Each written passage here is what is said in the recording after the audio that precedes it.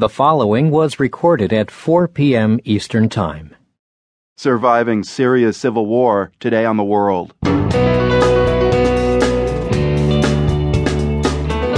I'm Marco Werman. The war in Syria has left the city of Aleppo in ruins, but it has not broken the spirit of those who stayed. They're human beings. They breathe like us. They love like us.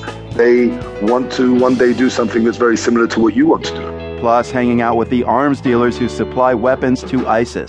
They were listening into a walkie-talkie frequency used by ISIS and heard them talking about kebab and salad. And I was like, what is going on? Is this a lunch order? And they said, no, this is some kind of a code for weapons. Also, what happened when female lawmakers in New Zealand's parliament tried to speak out about rape. As a victim of sexual violence... Order, the member will leave the chamber. Those stories and more, today on The World. We start today's show with a pretty extraordinary glimpse inside the war-torn Syrian city of Aleppo.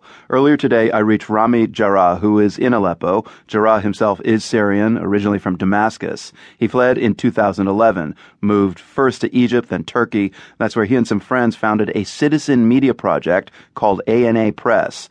Jarrah recently made his way back into Syria and into rebel-dominated Aleppo, where he's found violence and sadness, but also a warmth and hospitality that's taken him by surprise. Jarrah told me about a gentleman he met in Aleppo's old city, standing beside an ancient doorway.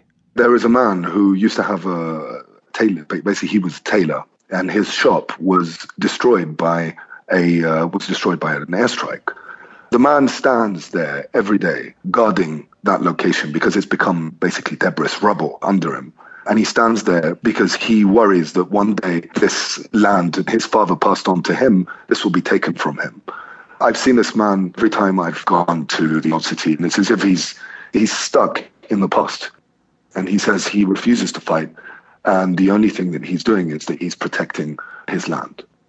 With your citizen media project, ANA Press, you find yourself often going out to scenes where people are just frantic to find their loved ones who are often buried beneath rubble. Tell us about one incident just a few days ago involving a man searching for his children. This was in the old city of Aleppo.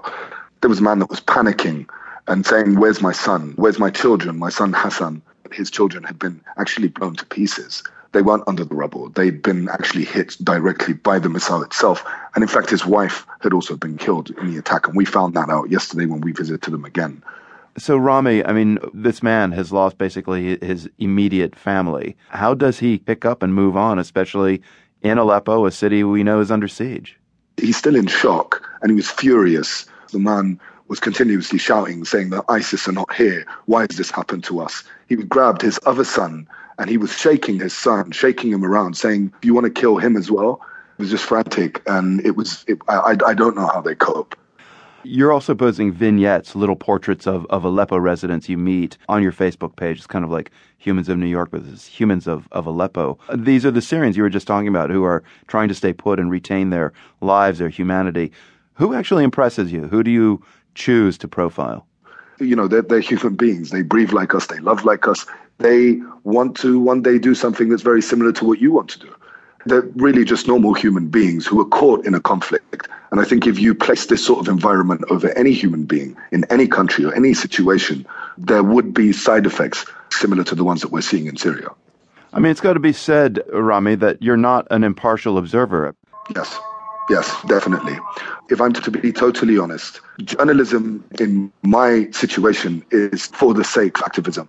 And as a media activist, I think what I'm aiming to do is to actually create that opposition information to the what's being amplified by the Syrian regime and its counterparts. It might sound like, I'll say anything to oppose the Syrian regime. I hope that the principles of activism are enough proof that that's not going to be the case. As activists, what we were looking for in Syria is freedom of expression and the ability for people basically to choose who will lead them. So when you go to a place like Aleppo, how do you feel about your own security? It is something to worry about. ISIS do have hidden cells. I'm already not in their good books. We have a journalist that works with us that was kidnapped. This was in October 2013, and we haven't seen him since. There aren't any foreign journalists, totally understood. It's very dangerous for foreigners to be